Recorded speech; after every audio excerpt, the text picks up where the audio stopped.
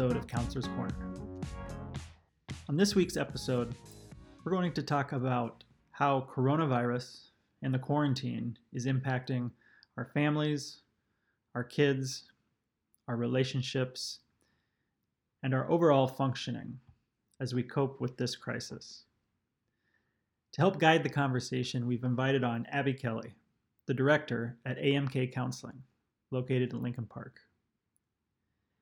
Abby has been serving clients of all ages, including kids and teens, young professionals, and adults, since 2012. Her areas of specialty include social anxiety, depression, OCD, ADHD, self-esteem, relationships, parenting, life transitions, career and academic exploration, and other stressors.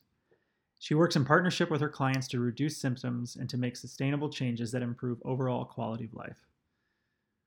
Although she primarily focuses on cognitive behavioral therapy, narrative therapy, and mindfulness approaches to drive goals for treatment, she's also skilled in exposure and response prevention therapy. We hope you enjoy our conversation with Abby Kelly. Abby, thank you so much for joining us today. When we were thinking about who to invite to help us talk about the challenges and issues that our families are facing during school closure and quarantine, you were one of the first therapists that came to mind. So thank you for joining us. Could you share with us what you're seeing, the major challenges and issues the families are bringing to your practice, looking for advice and counsel on? That's a really good question. I think the biggest challenge that our families are having right now is just overall availability. Not only with their time, everybody's asked to be doing a lot more right now, so their logistical availability, but I think everybody's even emotional availability. Everyone's pretty maxed out right now. So they're trying to figure out, how can I fit all of this in and still have some energy left at the end of the day? I think another challenge that we're facing is this prolonged state of uncertainty. We don't really have an end date. We don't know, we don't have all the answers. And I think for parents, that's really hard when they're, as human beings, that's really hard to be facing this prolonged state of uncertainty. And when your kids are looking to you and asking questions, and when can I see my friends again? When can I, it's really difficult to not give them a direct answer. So we're trying to help parents deal with that uncertainty, how to help them and their children cope with that. And also while trying to stay healthy the whole time. There is a real threat out there, and we're trying to stay safe, and we're trying to figure out how to communicate that with our kids. So Abby, in thinking about those challenges and kind of the broader issues during quarantine, do you have any key strategies for parents, as they're dealing with this challenge? Yeah, the $1 million question, right? Yes. How do we navigate this? How do we cope? I think I can talk a little bit more broadly. Where we start with parents is to really think about what drains you versus what recharges you, because your coping strategies are going to vary depending on that. So it's really important during quarantine, especially, to reassess what are the things that are really draining you throughout the day and sucking up a lot of your energy. They might not be sucking up as much of your time. It might be a 20-minute task that really drains you. And then what's recharging you? What do you need during the day? What are your non-negotiables that you need to fight for? If you know that you need an hour to work out, how do you make that happen? So I think that's really a key strategy to know that, and that's different for everybody. And then we're thinking about also during this time, how are you communicating? Communication is a huge strategy. Families need to be communicating. There's a lot of questions going on. We know, and often as parents, the information is changing day by day. So how are you communicating that? And modeling coping skills with your kids too. I think that is a key strategy, is to know that you are your child's best model of how to handle this. So the whole idea of put your face mask on first. I know it's so hard for us as parents to try and take care of ourselves and to take time to do that. And we hear it over and over, and it's kind of annoying, but it's so true, especially in quarantine when our kids are limited to the people within their house and under one roof.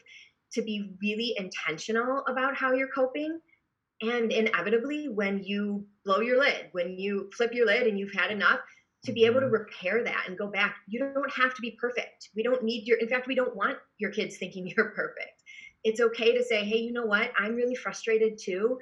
And I flipped my lid. I apologize. I'm going to be working on it. And letting them know that everybody's struggling. That's okay. Obviously, within reason, we don't need to have a panic, fire alarm, of everything going off the rails. But it's okay to show your kids that you're struggling. So I think a lot of times some parents, their instinct is to cover up their struggling. And okay, no, put on the brave mask and show that everything's fine and we can do this. When in reality, yes, we don't need to open the floodgates and give them all the information, but we do want them age appropriate to see that we're struggling too. And I think a lot of kids feel validated by that. And this is how we move forward. So that's like kind of more broadly, I think, that stuff. And I think the specific key strategies, like I said, are going to be coming up more case by case. And that's where I think even your families can be leaning on you guys a little bit more too. If they're bringing up some stuff that they have, hey, how am I approaching this with my kids? And being able to talk specifically to someone who knows their kid, knows the community, I think that can be really helpful too. Abby, we're hearing a lot from our families, a concern that they don't feel like they're doing enough, that they're not meeting the expectations. They're trying to balance the needs of their profession, their jobs. They're trying to be the lead teacher for their child. They are trying to manage the household and take care of themselves. So they're really struggling with this balance and feeling like they're not meeting expectations, and therefore their child is missing out. They're not getting the education that they need because they're not being the best teacher they can be. What are you telling your parents to normalize that for them? What we are telling our parents is you're doing more than enough. Everybody is doing the best they can, and we really are living by that mantra. In fact, I actually think a lot of parents are doing too much. They're trying to fit too much in. And I think during this uncertainty, it feels good to try to jump into hyper doing. And we know a lot of our parents are feeling like they're coming up short because they are. They're trying to fit in 36 hours into a 24-hour day. Mm-hmm. And what we're telling our parents is it is okay to let your kids just be and to let them. I think it's really important, and this is a really wonderful time and opportunity for this. Let your kids be bored. It is not your job to entertain them. And if you're struggling with the teaching aspect, let's reach out. Let's teach our kids to reach out and ask help from the teachers. But I think it's really important for parents to know you don't have to be doing more. In fact, what we are advocating with our parents is instead to be making shifts in their thinking to be able to help them feel more successful with what they are doing. So I know that sounds a little hokey, but it's really, I would love to give all of our parents a big hug and say, no, you are doing more than enough. And in fact, let the kids help out more. Give them chores if they don't already. Mm-hmm. Have them help out and do some stuff around the house because it's double. It takes stuff off your plate, and it really helps our kids feel good and develop mastery and feel like they're contributing to the household. And now we have the time to do it. We're not rushing out in the morning.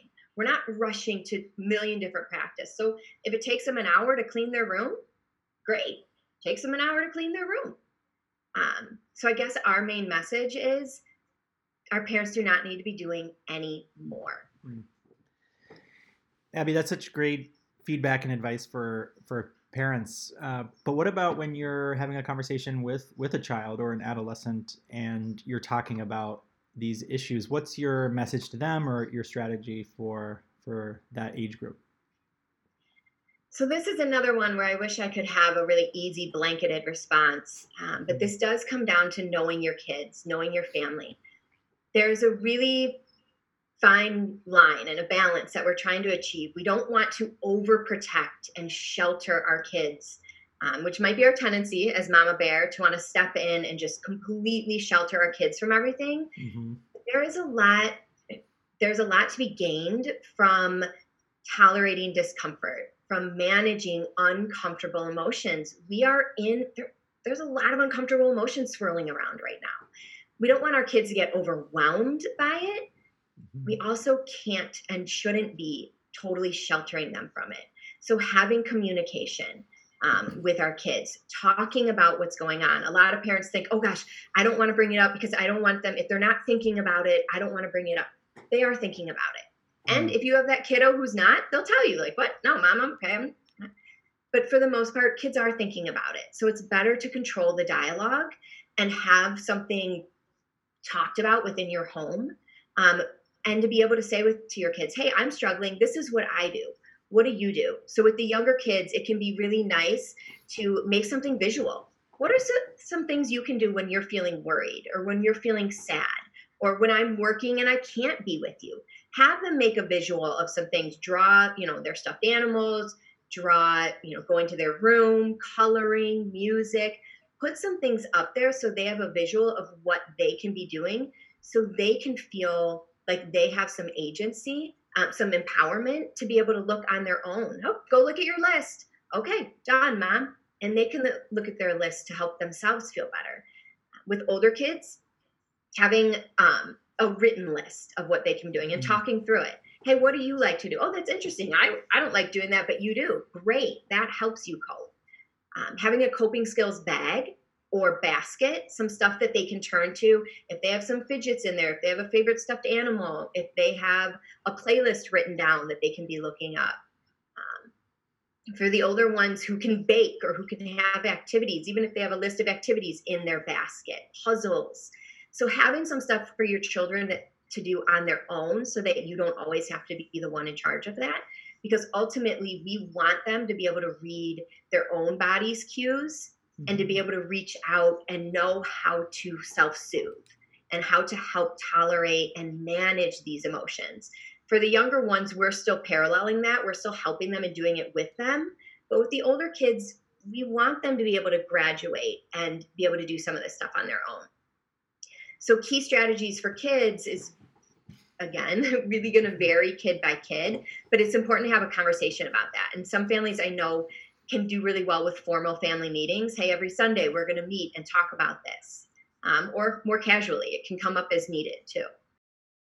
Abby, in your answer, it really made me think about some situations that both Matt and I are seeing with our students during this quarantine, and recognizing that even though this is a really difficult time, there is a silver lining in terms of having our children develop the social emotional skills and competencies that are really going to serve them well in the future. It's tough right now. For example, the children want their parents when they want them at that point. But learning how to distract themselves and be patient is a very important skill that's going to serve them well. So it's very valuable at this point to help them develop those skills. Can you talk about what some of those skills are and what you're seeing in your practice? I love this. And I think this goes back to what you're saying, some of our parents feeling like they're not doing enough. They're not teaching exactly how the teachers are. And I think you're bringing up a great point. They are teaching. They're teaching this delay of gratification. They're helping our kids tolerate discomfort. They're teaching how to manage their emotions, how kids are capable of doing this. We're teaching empathy too, especially within a household where there's lots of different emotions going around. This is a great opportunity to talk about, wow, how are you feeling right now? How do you think she's feeling? Being able to talk about resiliency. Hey, let's talk about this. Look, you were so upset that you couldn't hang out with your friends yesterday, and look how you got through it. Did you recognize that? Tell me how you got through that. So something we ask parents a lot to do as well is ask questions. When their child is really successful, when their child is able to do something, take a step back and, oh my gosh, how were you able to do that? I had a work call for an hour and I didn't even see you once. How were you able to do that? and put it back on them. Help them understand the skills they do have within. And as parents, it also goes doubly. It helps us, okay, thinking about what are we teaching them? I can't be available for them in this moment, but let's, instead of focusing on that, let's focus on what I am teaching them. I'm teaching them that they're capable. I'm teaching them that they can delay this gratification, which we know is a huge success in life later on when kids are able to delay gratification. But I love when parents are able to ask their kids the question, how were you able to do that? And then the kids think through it and they can feel proud of their own abilities, and they can start to develop also that internal validation where they're not always needing the external along the way. For an hour, they were left to their own devices and they figured it out. And that's really important for us to remember as parents. Our kids are resilient. They will figure this out. They don't need us step by step. That's the whole goal, right, of parenting, is to be planting these seeds along the way so that we can nurture them, and ultimately our kids will have the roots to be able to stand on their own. And I think this is a great opportunity. I agree with you that there's a silver lining. And for us to be focusing on that, not just what we aren't able to teach them, it's what are we teaching them? And we'll never have a time like this again, hopefully. That's great. And along those lessons of, what we're teaching kids, how do you recommend balancing those conversations so that kids are not experiencing more fear or anxiety than they need to about a topic that naturally is going to bring about fears and anxiety? So my question is, for those kids that are asking about whether it's specific questions about the virus or things along those lines, how do you balance that messaging? This is a tricky one because without anxiety during this time, we wouldn't be washing our hands diligently. We wouldn't be aware of what we're doing and thoughtful. So we need some anxiety to help keep us safe. We don't want to be overwhelmed by it. And we don't want that to be the vibrating emotion in our home. So it's really important to focus on that which we can control. So saying, oh, everything's going to be okay, or don't worry, that's not something we can control. And again, we would have very different jobs if those statements really just worked. Yeah. So trying to focus on that which you can control, trying to point out with the children what we are doing to keep ourselves safe. Honey, you do a great job washing your hands every time, or you know how we use masks when we walk outside. These are things we're doing to help keep ourselves safe. And responding also to the kids' fears. I think as a parent myself, I want to have an answer for everything. And I just want to take the worries away sometimes, especially when it's these big emotions. But there isn't always an answer. And sometimes my daughter will ask me questions and my response is, you know what, honey, that's a great question. I don't know. Let me look into it. And being able to just sit with that and being able just to hear them out is honestly half of the strategy, just to listen. And I know, again, back to the doing, catching ourselves when we're trying to fix. Kids just want to be heard. They want to feel validated and supported. It's okay if you don't have an answer for everything. It's okay to see them struggle. It's hard, and we have to reel in that mama bear in us and just sit with them and listen. So the messaging is sometimes going to be that we don't know the answer, and it's okay, we'll figure it out together. Some of it might also be, I think with some of the older kids who have information coming at them in other areas, whether it's through friends, whether it is through the media, some of this might be watching the news or picking out some channels and I don't necessarily mean just TV channels, but whether some media channels to be listening to together to gather information so that they can ask as it's happening. You want to make sure that your kids are getting accurate information. And again, a lot of parents are like, well, we don't want to talk about it because it's talked about so much. We want to give them a break. The problem with that is they're going to find their answers somehow and somewhere. So you want to make sure that that it's coming from you and that it's accurate. And again, some kids will be like, no, mom, I have no questions. I'm totally fine. That's okay. And other kids will have questions, but don't wait for them to come to you. They're not always able to. They don't always have the skills to know to come to you. Make sure you're going to them and bringing up the conversation. Doesn't have to be doom and gloom. And again, check your own emotions when you're bringing it up. Make sure you can come from a pretty neutral place of, hey, how are you doing? What's going on? Because the way that you narrate the conversation too really directs the emotion behind it. So I might be contradicting myself because I'm saying it's okay to feel these emotions. But again, the kids don't need to know all the adult stuff behind everything. My long-winded answers. Sorry. I think I digressed a little bit. Did that answer your question? Yeah, that's great. That's great. Abby, we've been hearing from our families that they're witnessing some regression in behaviors among their children. For example, an increase in the number of nightmares or even night terrors, or problems falling asleep, or problems staying asleep, or problems sleeping alone, a desire to sleep with your parents, even bedwetting. Is this typical? Is this something that we can expect? Yes, this is typical. Under stress, it's important to know that we tend to fall back on old familiar ways of coping. And in regards to the night terrors or the nightmares, our kids are trying to make sense and process so much of what's going on. And so what we want to be doing is helping them get back to their newer, more effective ways of coping. That's not going to happen overnight. And we kind of need to be thinking about what's happening underneath. So we're seeing night terrors, or we're seeing bedwetting, or we're seeing them come into our room at night and wanting to sleep. As parents, it's important for us to think about what we're not seeing. What might be going on? Where are their stress levels? How can we help bring those back down? What aren't they telling me? What do they need to feel more comfortable, to be able to cope? Some of this, and not in a blame way, but I think in more of an empowering way, is to be able to think about, how do we contribute to that? So if I'm really stressed and I'm thinking, oh my gosh, I just had 2 days where I was slammed at work, I have been more emotionally unavailable.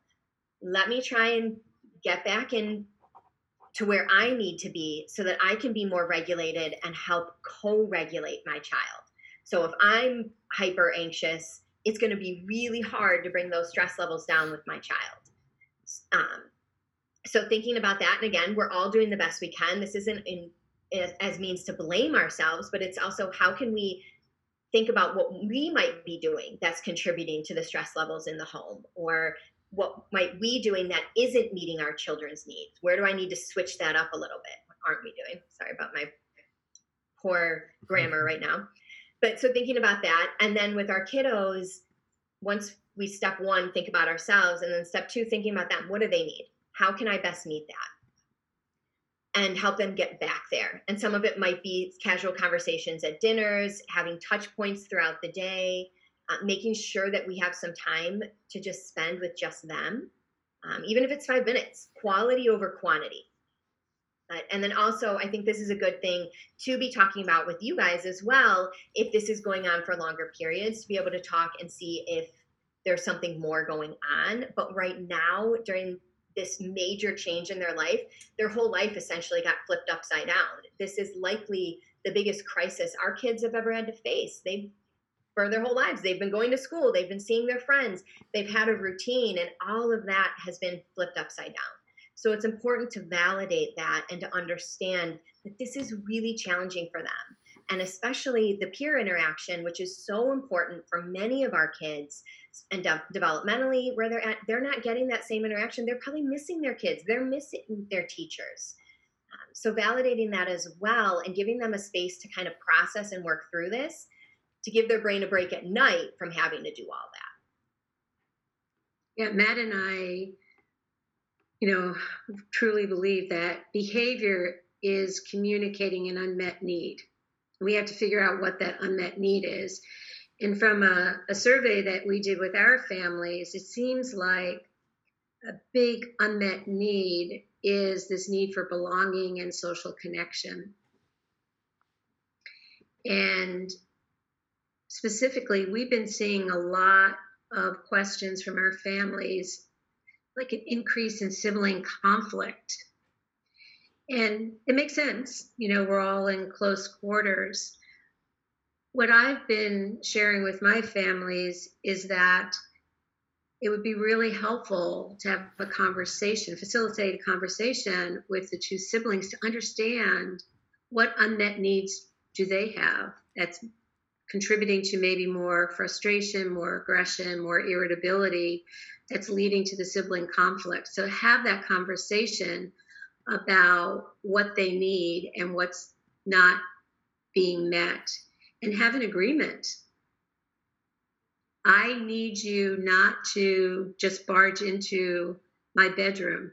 I need you to knock on the door for me to acknowledge before you come in. I mean, something as simple as that.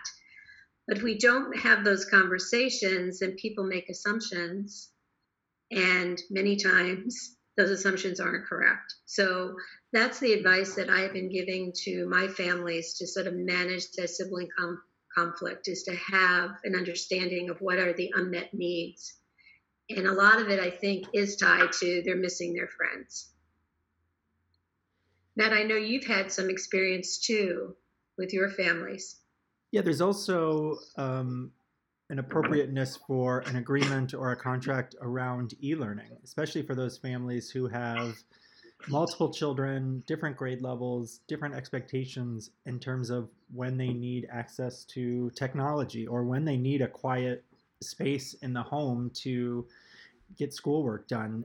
So we're recommending agreements about, how long or when a certain child will have access to the device, the iPad, the laptop for their schoolwork, because that can create conflict too when one child is finished with their work or maybe doesn't need to engage at the same level and the other students trying to concentrate or be on a Zoom call. So we're recommending some agreements around technology and time and space. I think that's fantastic. I think that communication within the family is so key, and having some concrete agreements is really important. It's helping every member feel heard. It, like you had said, Deborah, too, sometimes we make assumptions and they're completely off. And making sure that the message sent is received in the way we intended it to. I think that's really helpful when we go back to teaching too. What are we teaching our kids? We're teaching them how to manage conflict. If they're missing their friends and the only person they have is their sibling to be around, they're learning how to cope with that and how to deal with that. Okay, my expectation isn't being met because I feel disappointed that I'm not with my friends and I'm stuck with you. Okay, well, how do you navigate that? How do you move forward? So I think that's so great that that's messaging you're sending, because we know that the sibling conflict is increasing. They're around each other a lot more and missing their friends on top of it. So making sure that you have a family plan on how to deal with that is really important. So Abby, changing gears a little bit, I wanted to talk to you about those frontline workers, first responders, because we do have families in our school, in our community, where those individuals are nurses and doctors and police officers and delivery workers, people who are out there working every day, whose life maybe hasn't changed that much in terms of how much they're away from the home, but the worries have changed for those children. What recommendations do you have for parents that are in those frontline roles and how they can talk to their children? Yeah, I think being able, which also thank you to those parents, these are huge sacrifices that they're making, and we're seeing how that impacts their kids. I think it's really important for those parents to validate that sacrifice, to be able to talk to their kids about the acknowledgement of that sacrifice. We get that you're sacrificing too. I know you're missing me. Because just talking about the help that they're doing is likely very abstract for some of these younger kids, and for the older ones, it's not about them. So they're like, no, all I know is I'm missing my mom and I'm worried about you. I'm missing my dad and I'm worried about his safety. Why do you have to be at risk when I need you here, or I'm worried about you? So validating their sacrifice, I think, is really important. And going back to everything that you guys are doing as parents to stay safe. This is what's within my control. This is what I'm doing, honey. I want you to know that I'm doing everything in my power to stay as safe as I can. That's why I wear gloves. That's why I wear a mask. That's why I keep my distance. That's why when I come home, you see the first thing I do is I jump in the shower. And so talking about that so that they can know what those actions are and why they're doing them. But like I said, too, I think asking the kids, how do they feel about it? Encouraging a conversation that's about them, too, because you have these parents that are making sacrifices and helping all of us keep everyone else safe. That comes at a cost. And it is a great sacrifice. And the kids are doing it, too, even though they're not the ones carrying out the work. It's impacting their family. Abby, I know that you've authored a whole series of children's books on social emotional skills and competencies, and we use those in our social emotional learning curriculum at Alphonsus Academy. And our children have really, really enjoyed them and have learned some very important social emotional skills. I'm thinking particularly two of your books, one on grit and one on emotion commotion. And the reason I'd like you to talk about those is that I think that grit and perseverance during these uncertain times when we don't have an end date is really important. And also emotion commotion in terms of validating for people that you may experience a whole range of emotions that may change minute by minute or week by week, month by month. So if you could just talk about those books and the other books and how those are important during these times. Yeah, I think books are amazing tools.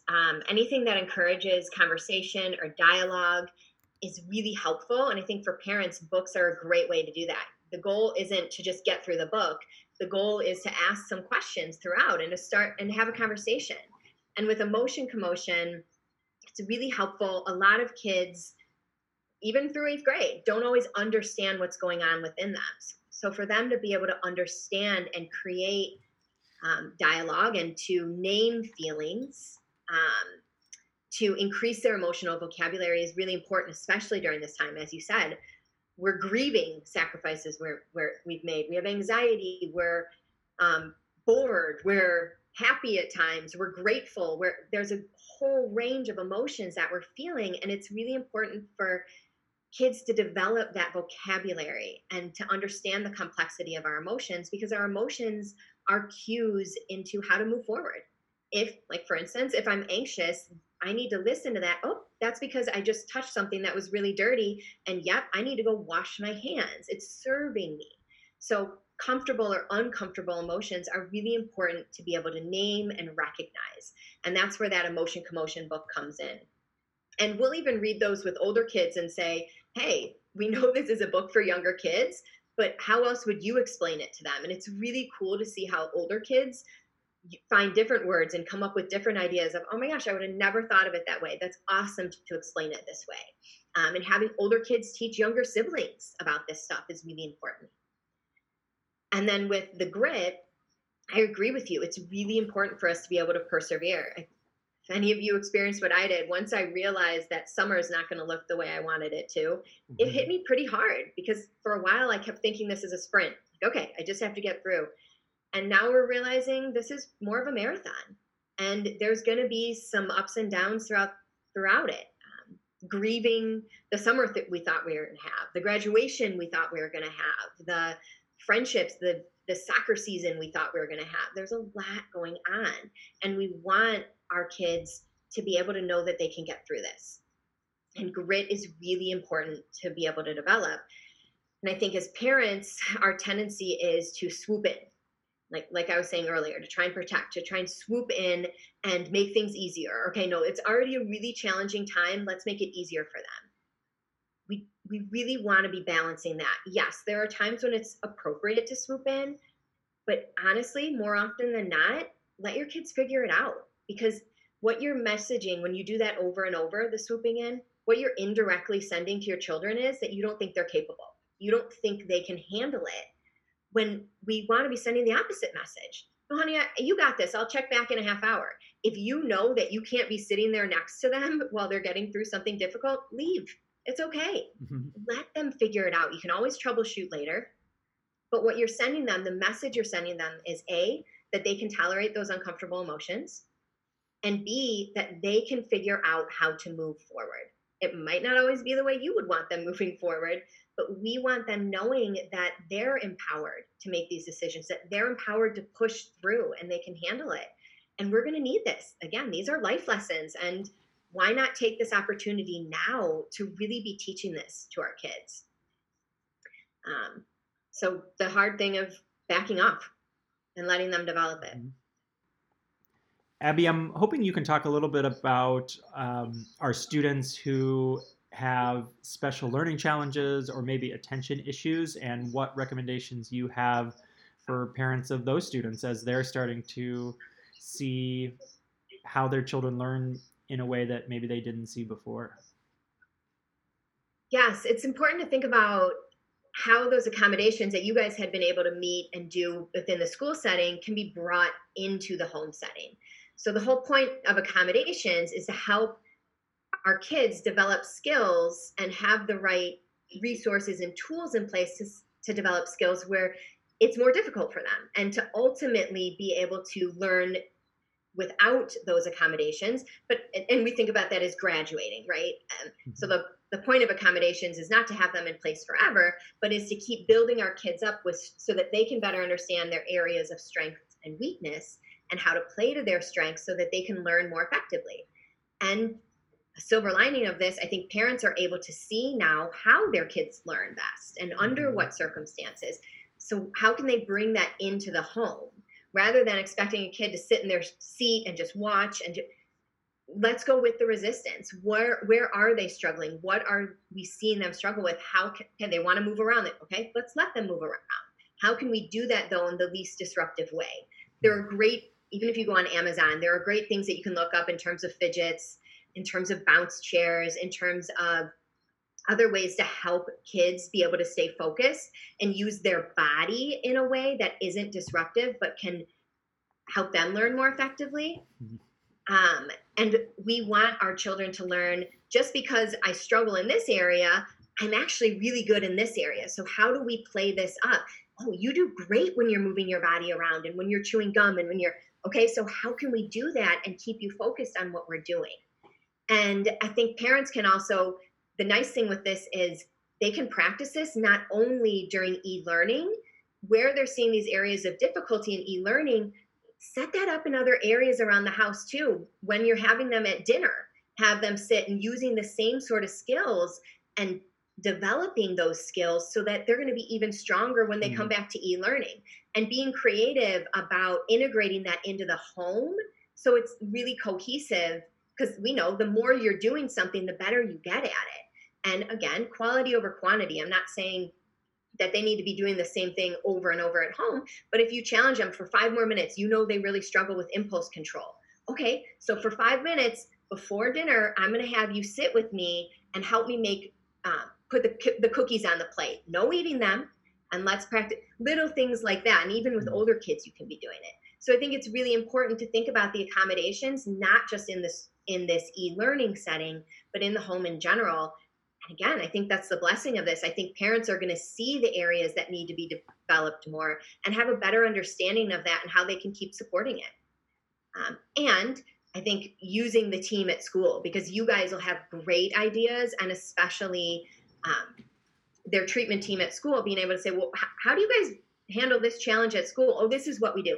Oh, okay, great. Let me adapt that into the home. So communicating it and asking the teachers what they do so that you guys can all have just a range of ideas.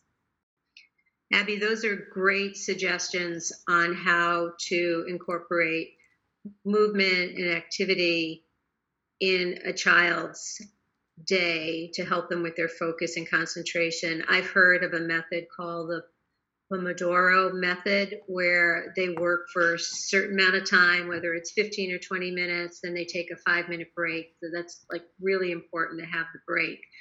We've also heard from parents that students have a lot of struggle with what we think of the executive functions, the activities that are controlled by the frontal lobe of the brain. So like organization and time management and breaking up long-term projects into manageable chunks. What advice do you have for parents to help their student with the executive function challenge associated with these learning issues? I think you just nailed it with in terms of the executive functioning skills. A lot of times we take for granted that people just have those, but they are skills and they have to be developed. And some parents are like, oh my gosh, my kid's in fourth grade, they should be able to XYZ. Mm-hmm. If you're catching yourself with they should be able to, or why can't, that is a ding, an aha, but they don't have it. And we want them to develop it. And so making sure that you're being kind of that frontal lobe for them. You're being the executive functioning model for them until they can do it themselves. So you're helping them with their assignment notebook. You're helping them make sure they have their tasks. You're talking through the process of prioritizing their tasks. Another thing we really like to encourage kids to do is write out when they have a task, estimate how much time it's going to take. And then once it's done, write down how much time it actually took. Because we find out a lot of these kids overestimate how much time something's going to take, or they significantly underestimate. And with the underestimation, what's helpful with those is, wow, you thought that was going to take 5 minutes and it took you 15. Let's look at this. It's really helpful then to break down, oh, that's because this was 3 tasks. Let's look at this. You really did X, Y, and Z here. It wasn't just reading the chapter. You had to ask questions about it. So even that of helping these kids break down these tasks so they know how to do it moving forward. We get a lot of parents that'll say, oh, my child's always procrastinating. What we actually see is there's a difference between initiation and procrastination. A lot of kids who have learning differences just don't know how to start. They don't know where to start. They don't know how to initiate a task. And that's very different from procrastinating, where putting it off. Mm-hmm. So being able to have, and obviously there's going to be procrastination. There are some kids who have both, right? And as human beings, we procrastinate. But being able to really differentiate and help your kids learn how to get started. Another important thing too with our kids is helping them know when to stop.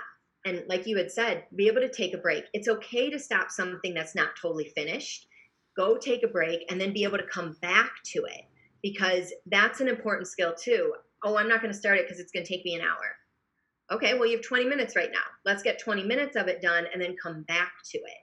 So a lot of this as parents is being able to recognize skills that we take for granted that we've just developed over time, but we weren't born with these. And we all have different capacities to learn them.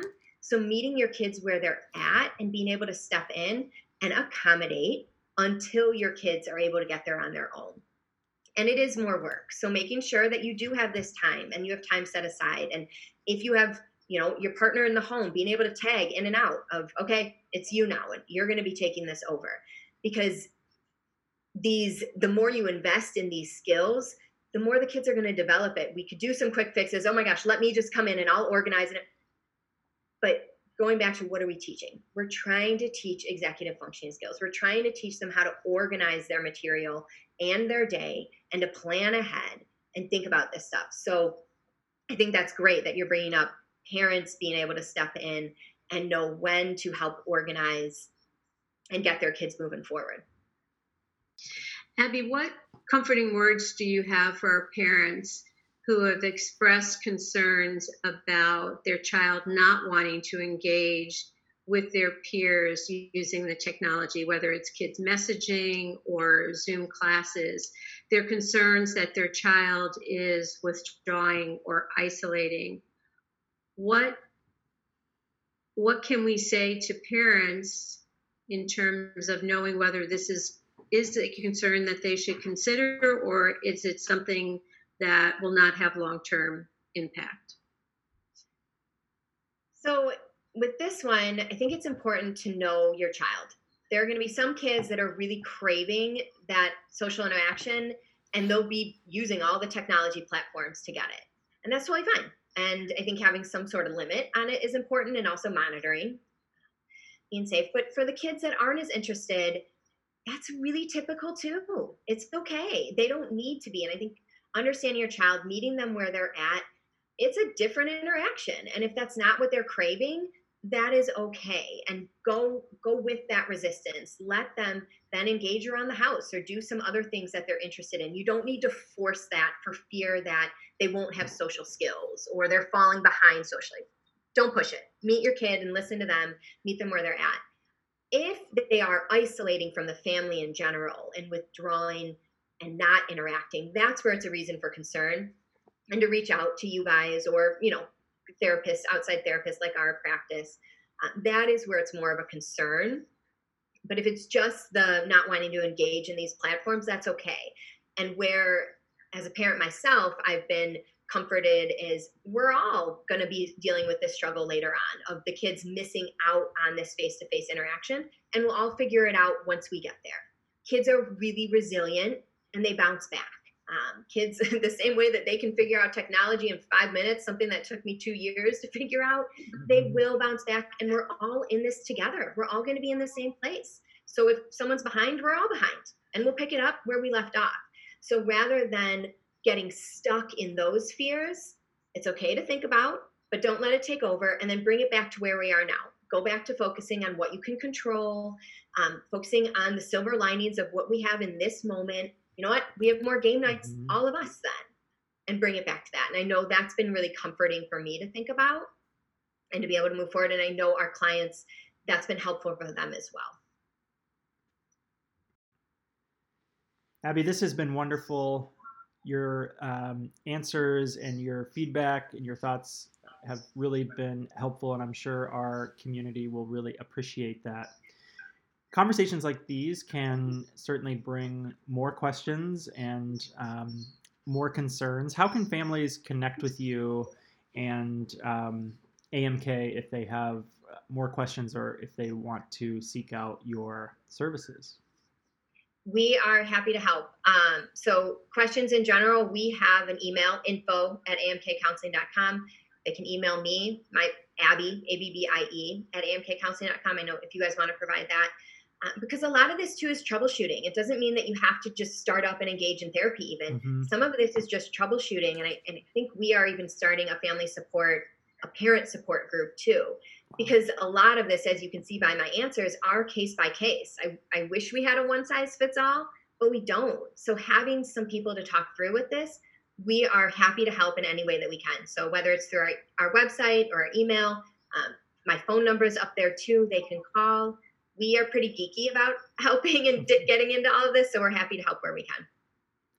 Well, thank you so much. This has been wonderful, and we hope that you and your family are staying safe and healthy during these trying times. Thank you. Thanks for having me. Thanks, Abby.